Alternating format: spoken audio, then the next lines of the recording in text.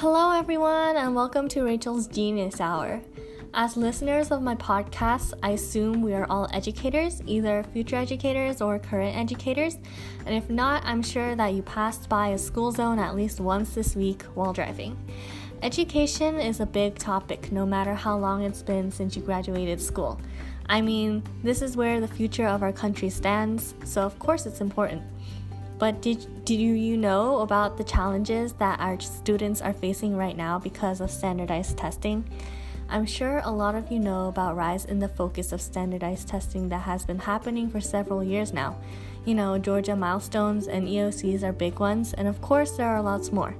Did you also know that schools face consequences for not performing well on standardized tests? This is a reason why there has been more and more pressure to improve test scores. It's just one big competition. But are the decisions that are being made to raise scores actually helping our students?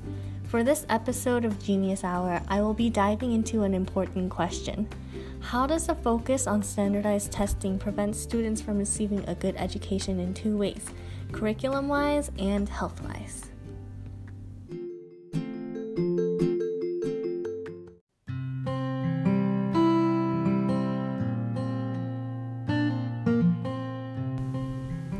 For the first part of my episode, I will be talking with a current Georgia high school student.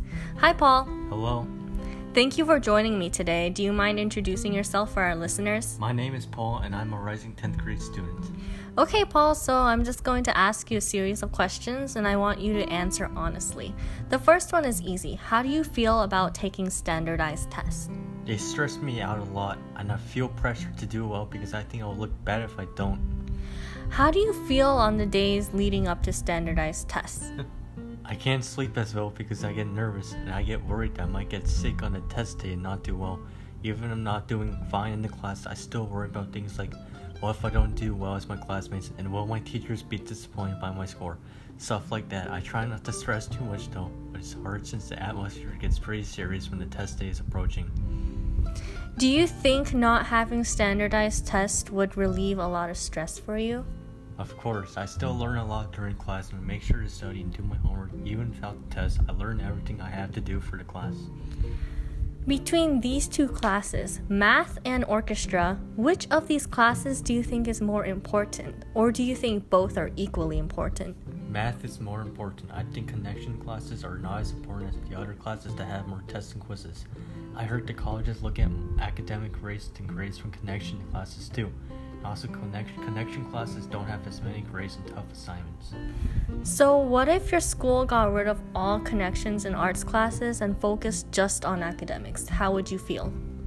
Then school would be so boring. I think I would hate going to school if there's nothing fun to look forward to. I still learn from connection classes and make lots of friends here. If school was just subjects like math and science, then I don't think I would enjoy going to school. Okay, that concludes our short interview. Thank you for your time, Paul. Thank you.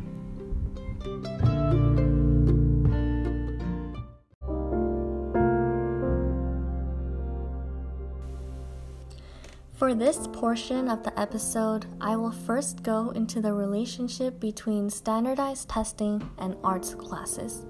Usually, arts classes are always in the back burner when compared with other academic courses such as math or language arts.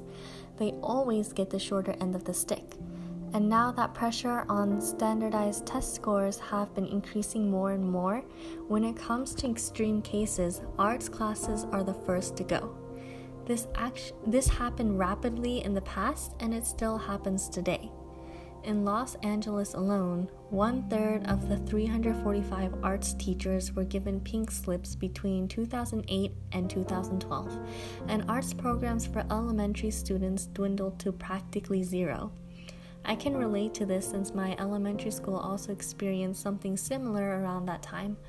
I remember my elementary school got rid of the music programs around a year after I graduated because of lack of funding and more focus towards tested subjects. However, the truth is, this cutting back of arts programs is actually causing more harm since it is blocking students from receiving a better education with a comprehensive curriculum. There has been lots of studies and research done to prove how arts classes have a significant effect on students academically and socially. Studies showed that arts classes influenced student involvement in school activities and also improved attendance. The emotional benefits included better social relationships with teachers and peers, improved confidence, and fewer behavioral incidents such as suspension and violence. This was proven by a study in 2010 where results demonstrated schools with a lack of arts programs had 2 times as many disciplinary incidents. Several academic benefits have been seen through multiple studies as well. The Arts Education Partnership took part in over 60 studies with results saying that students exposed to music education have higher proficiency in math and reading. Arts education showed improvement for key learning skills such as problem solving, analyzing, creativity, and communication. Not only this, but arts programs were proven to help struggling schools the most.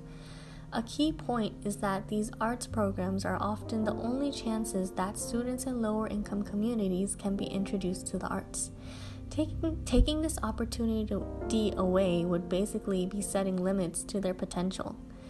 These arts classes help broaden students' learning. The more they know, the more they have to apply to other contexts in their life. Say, for example, on a standardized test, there is a reading passage about a composer or an artist. Wouldn't it definitely help if the student has a nice background about the subject instead of being exposed to it for the first time through an exam? Putting all the attention on academics while putting arts in the back burner actually brings more harm. Going back to my question, the focus on standardized testing prevents students from learning from a comprehensive curriculum since the focus on subjects that are tested pushes back other essential courses instead of giving attention to all areas. Now for the second part of my question, I will be talking about the link between standardized testing and health. We all know what stress feels like and nobody likes to feel fear or pressure. We all know this, but why are our students having to go through so much stress for standardized tests? It's pretty serious to the point that test instructions include directions for how to act if a student throws up on the test booklet, which is quite puzzling. What's causing all this anxiety? Well, this is where the main reason for focus on standardized testing comes in again. If schools don't do well, they will receive negative labels, lose more chances of getting resources, and teachers can be judged and sometimes even lose their jobs because of these scores. And what kind of environment will this create for students if they find out how much these tests can affect their school's livelihood? With the fact that standardized test scores have been the biggest impact on how schools are rated and how teachers are evaluated, many schools only have one goal in mind: to raise test scores. To do this, not only do they push away arts programs, but they also pressure teachers to teach to the test. Instead of allowing them to practice teacher autonomy to create their own curriculum, schools purchase materials from the big test prep companies and hand scripts to teachers to teach for the test and no further. Once it becomes clear to students that school is just a place to prepare for tests, it is inevitable that they begin to have negative attitudes towards school, and such stress has been shown to cause students to have incidents of vomiting, headaches, sleep problems, depression, issues of attendance, acting out, and anxiety attacks.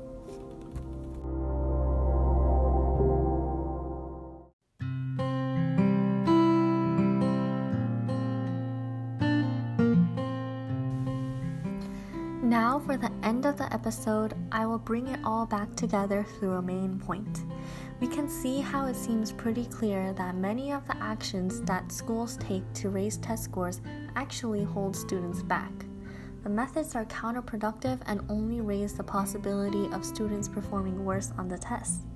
There is a big difference between teaching and learning. Oftentimes, it is easy to consider them similar. However, no matter how great the test prep materials are, and no matter how much longer academic time is increased through cutting the arts, if students do not feel engaged and are reluctant to participate, no learning happens.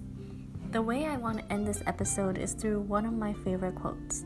It is, "What we do doesn't matter nearly as much as how kids experience what we do."